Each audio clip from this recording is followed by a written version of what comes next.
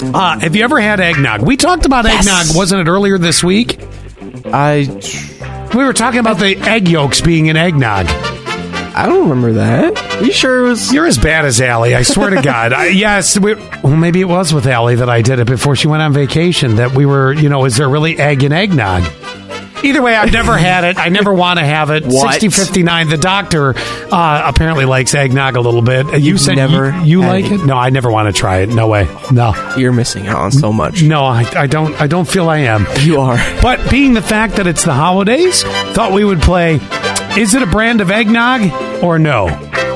All right. You ready? Yes. Okay, here we go. Is Almond Breeze a brand of eggnog, yes or no? No. No? Oh, unfortunately, it is. What? Yeah. How about Elf Sweat, yes or no? No. No, you are correct on that one, yes. How about Southern Comfort? Is that a brand of eggnog? Yes. Yes, it is. Well, you answered that quick. I take it you've had that one. One of my favorites, Hood. Yes. Yes, of course Hood is. Hood's a dairy brand, so that's a good one. Ronnie Brock, yes or no? I'm going to say yes. Yes, it is. Yes, brand of eggnog. Hang on here. Well, I'm going to give you an easy one. Turkey Hill, of course, they've got it, so you don't even have to answer that one.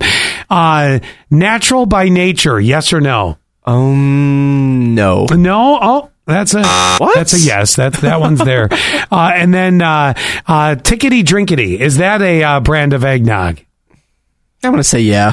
No, unfortunately, that one's not. But anyway, and I'm going to give you an extra buzzer for liking eggnog. So, what? 71231 keyword sass. Yes or no to the eggnog? No. It's so good. No, you got to get the purity eggnog. That's what like is $17. $17 for egg yolks? Or 15. What is in it? It's eggnog. Well, is it really sweet? No, it's not sweet, but I can't describe the taste, but it's so rich and so good and awesome. Go eat a raw egg. You'll describe the taste perfect.